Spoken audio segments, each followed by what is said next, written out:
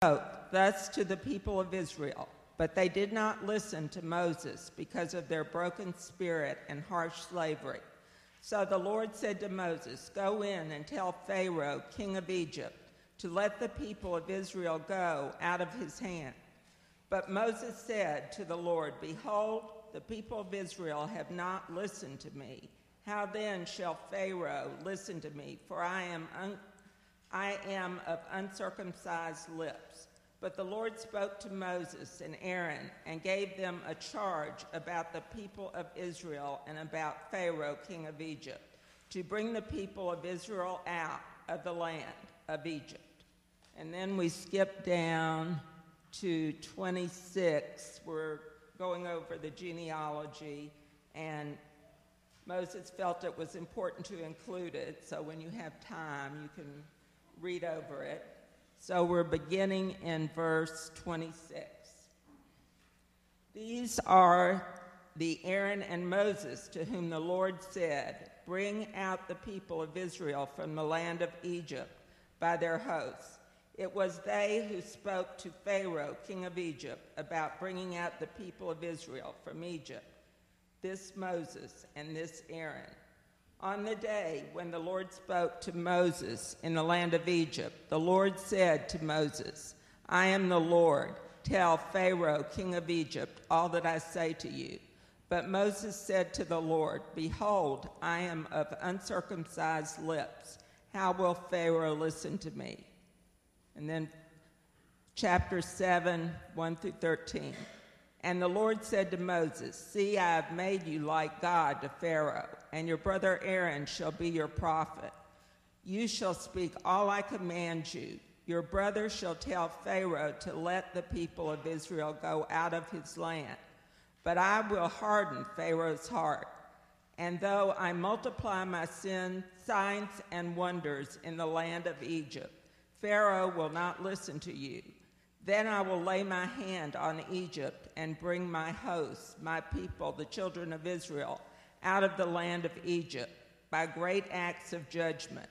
The Egyptians shall know that I am the Lord when I stretch out my hand against Egypt and bring out the people of Israel from among men." Moses and Aaron did so. They did just as the Lord commanded them. Now Moses was 80 years old, and Aaron was 83 years old when they spoke to Pharaoh. Then the Lord said to Moses and Aaron, "When Pharaoh says to you, 'Prove yourselves by working a miracle,' then you shall say to Aaron, 'Take your staff and cast it down before Pharaoh, that it may become a serpent.'" So Moses and Aaron went to Pharaoh and did just as the Lord commanded Aaron. Cast down his staff before Pharaoh and his servants, and it became a serpent. Then Pharaoh summoned the wise men and the sorcerers, and they, the magicians of Egypt, also did the same by their secret arts. For each man cast down his staff, and they became serpents. But Aaron's staff swallowed up their staff. Still Pharaoh's heart was hardened, and he would not listen to them as the Lord had said. Father, we thank you for your word. Lord, we pray for Pastor Pete today that we will have ears to hear, that we will listen up. Father, we thank you that you want the deaf to hear. And Lord, especially the spiritually deaf during this age. So I thank you, Lord, that we will listen up, and we will respond to what you say to us. In Jesus' name, amen.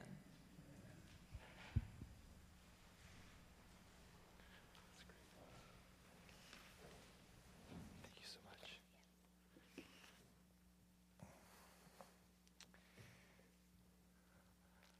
My brother Charlie, my middle brother, is the smartest man I know. And he's tied for first place among all doctors in America for being the best doctor in America, tied with my oldest brother, Chris.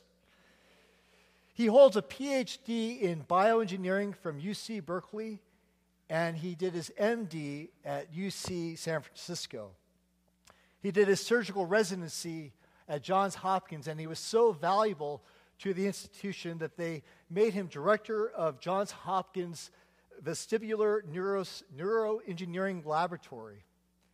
And he's also professor of otolaryngology, head and neck surgery, and biomedical engineering.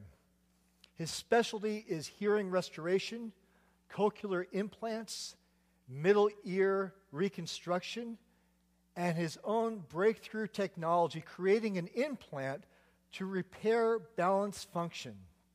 He's written hundreds of scientific papers, and he's sought all over the world to speak. He's leaving soon for Moscow. Has anyone here ever experienced spinning dizziness or vertigo? Raise your hand. We need people like Charlie trying to fix this. It's the most harrowing experience. I experienced it 4 years ago. Cheryl and Jonathan and I flew from Dulles to San Francisco, one-way trip to visit my mom.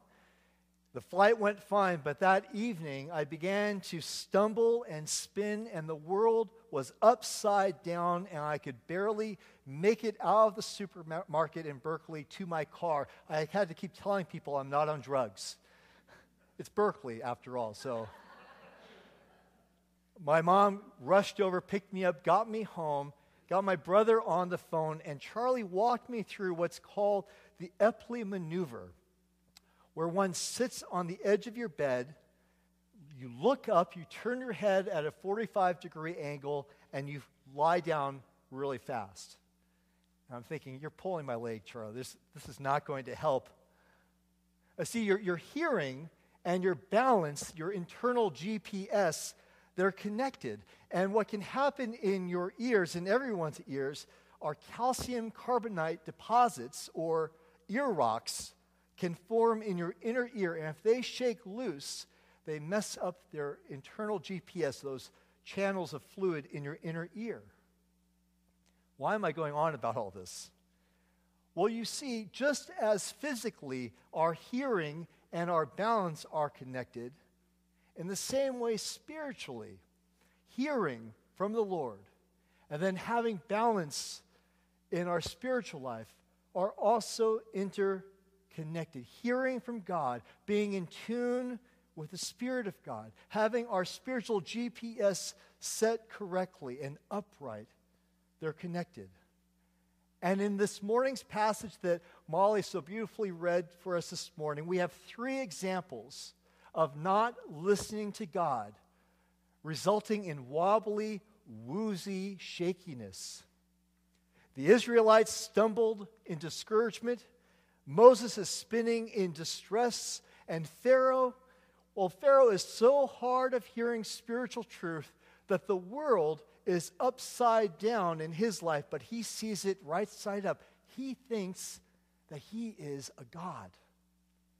That's how mixed up and upside down Pharaoh is. In his great work, Divine Conspiracy, Rediscovering Our Hidden Life in God, Dallas Willard writes this of people like Pharaoh. What is truly profound is thought to be stupid and trivial, or worse, boring, while what is actually stupid and trivial is thought to be profound. That, Willard writes, is what it means to be flying upside down.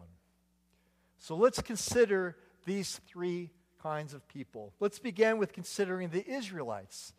Enslaved for 400 years, Moses had proclaimed good news to the children of Israel, and we read in chapter 4, verse 3, that when they heard that the Lord had visited the people of Israel and that he had seen their affliction, that they bowed down and worshiped.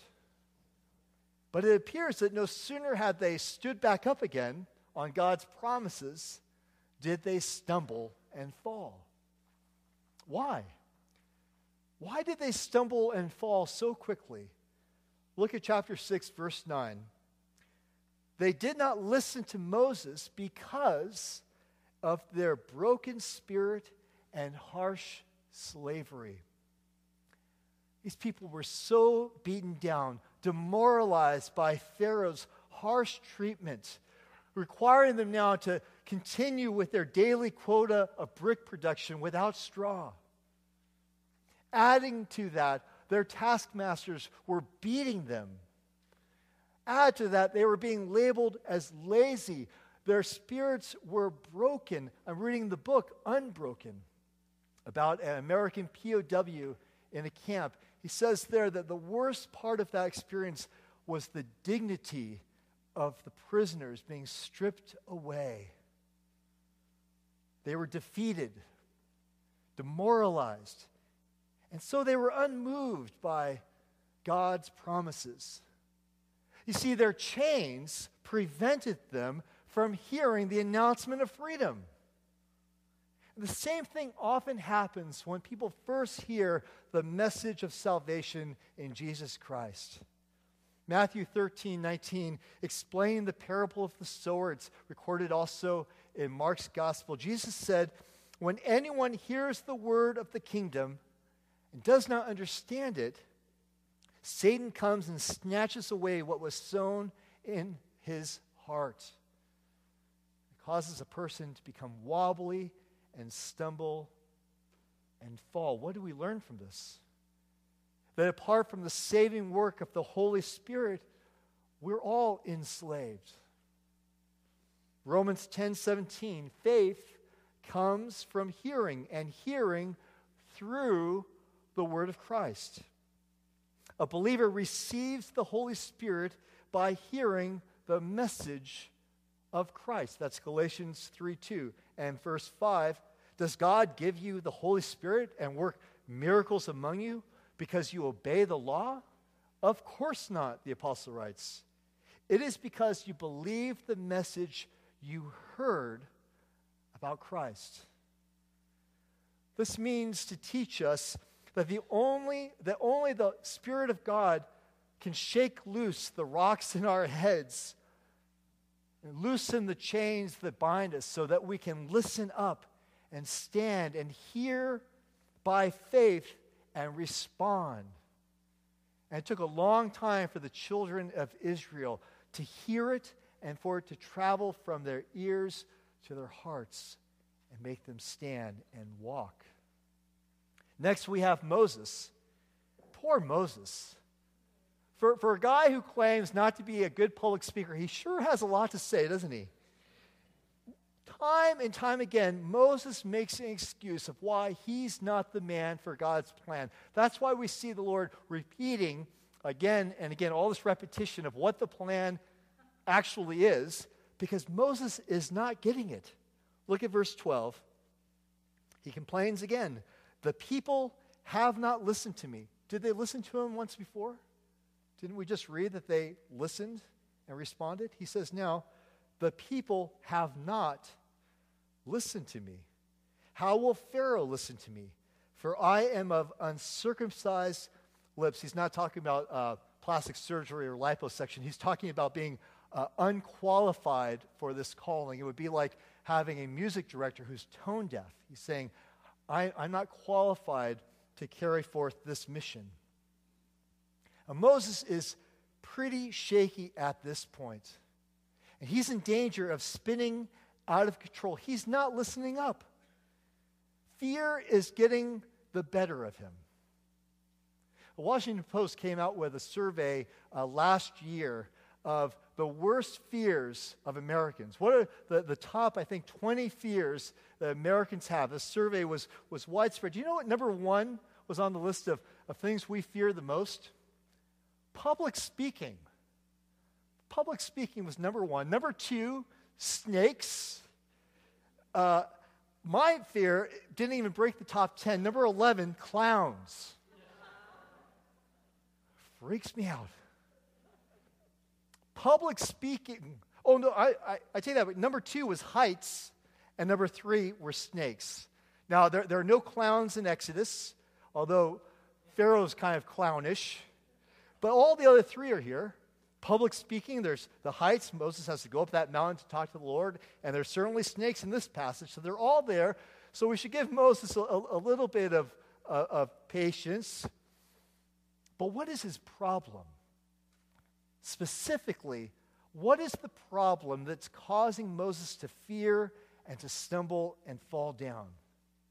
He's not listening, listen, he's not listening to God's expectations. Moses had his own set of expectations of being a hero of this mission.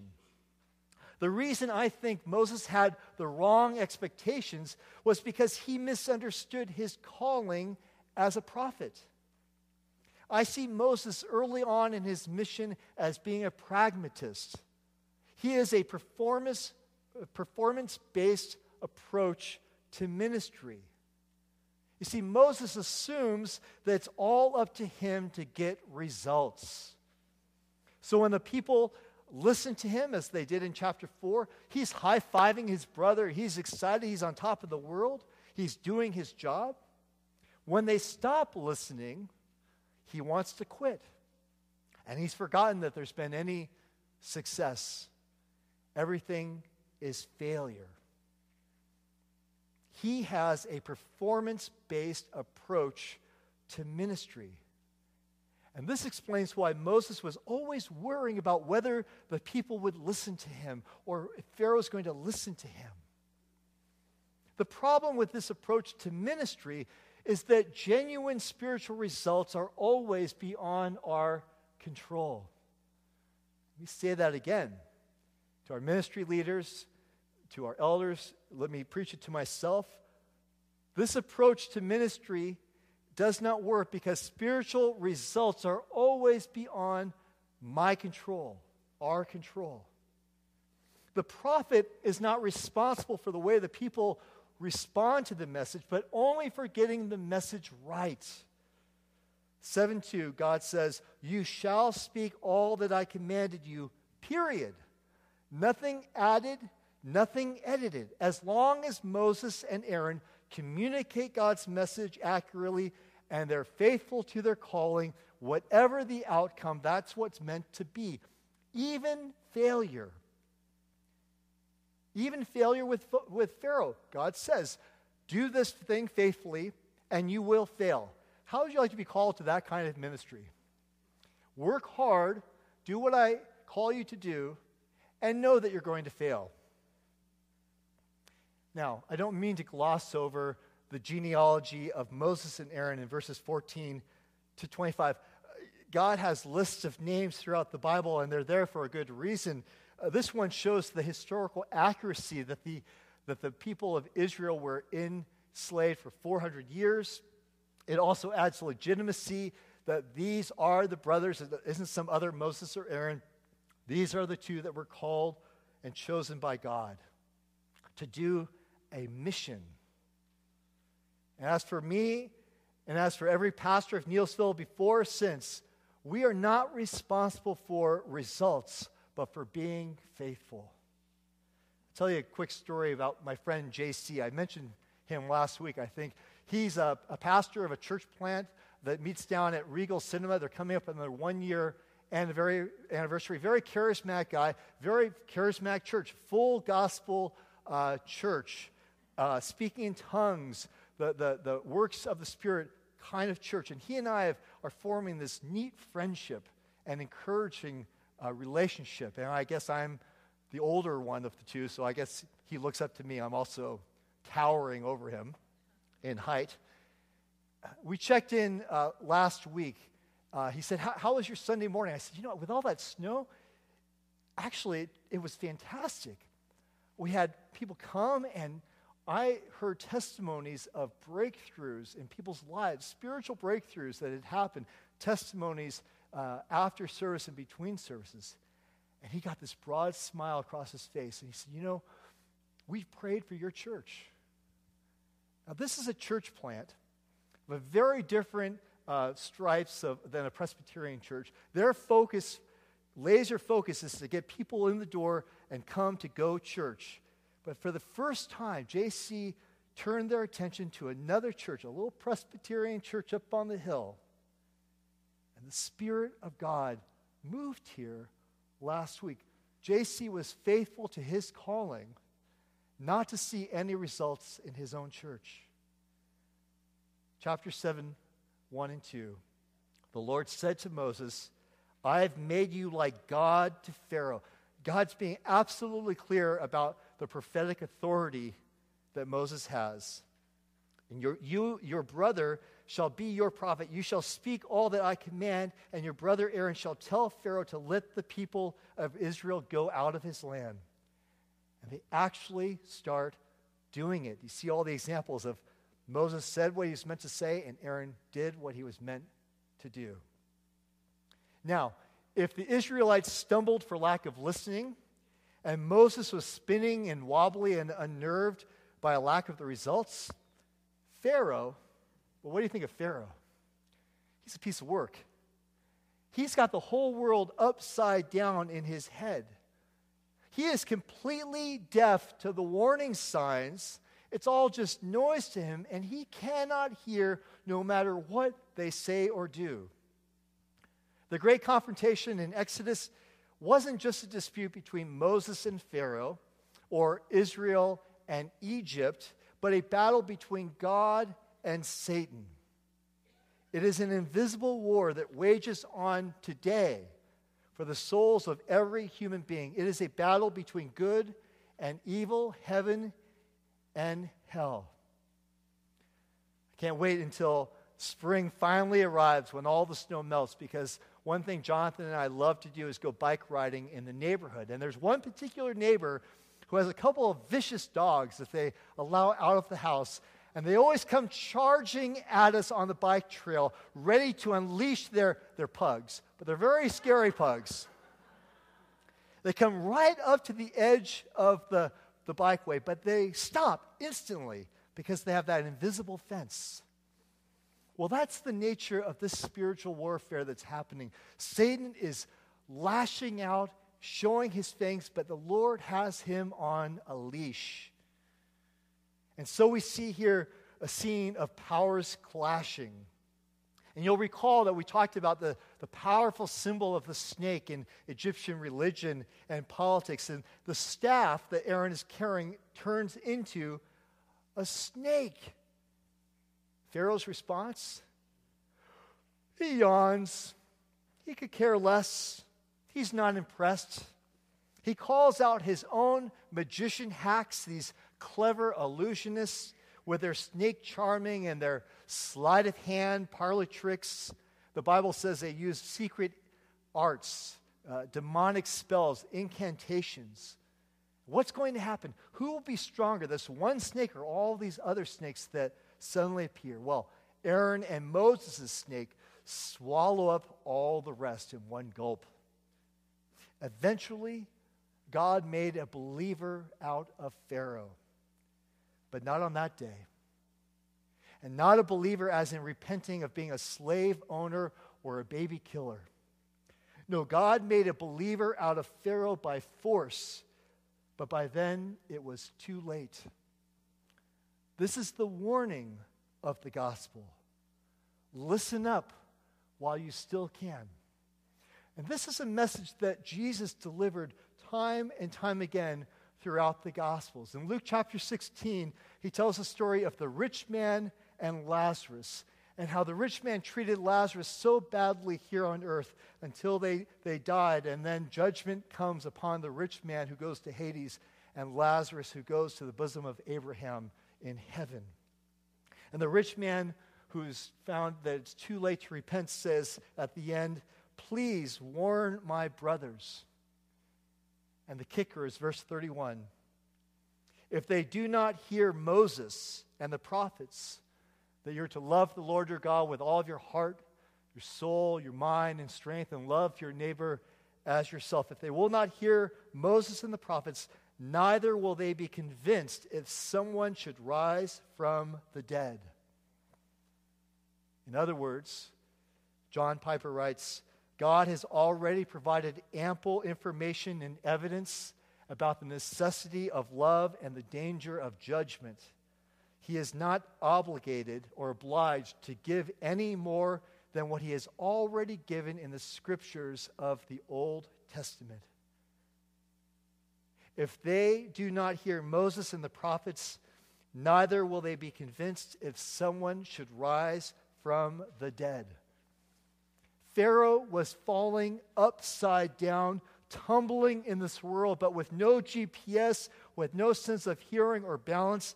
He thought he was standing upright. But we have heard and believed that Jesus was raised from the dead, that death is swallowed up with one gulp in victory. 1 Corinthians 15:55, O death, where is your victory? O death, where is your sting? The sting of death is sin, and the power of sin is the law. But thanks be to God who gives us the victory through our Lord Jesus Christ. And here's the application. Verse 58, Therefore, my beloved, be steadfast, immovable, always abounding in the work of the Lord, knowing that in the Lord you labor not in vain. So friends, listen up to the Lord. Get the rocks out of your head. Keep your balance. Don't be discouraged or insecure. The Lord's strong hand is holding you up. Listen up. Jesus Christ has swallowed up the enemy. Let us pray. So, Lord, may that be true. Help us, Lord, to listen up, to hear you, Lord, to understand the calling you have in our life. And, Lord, call upon us that we may be men and women of faith who are ambassadors of good news. We pray in Jesus' name. Amen.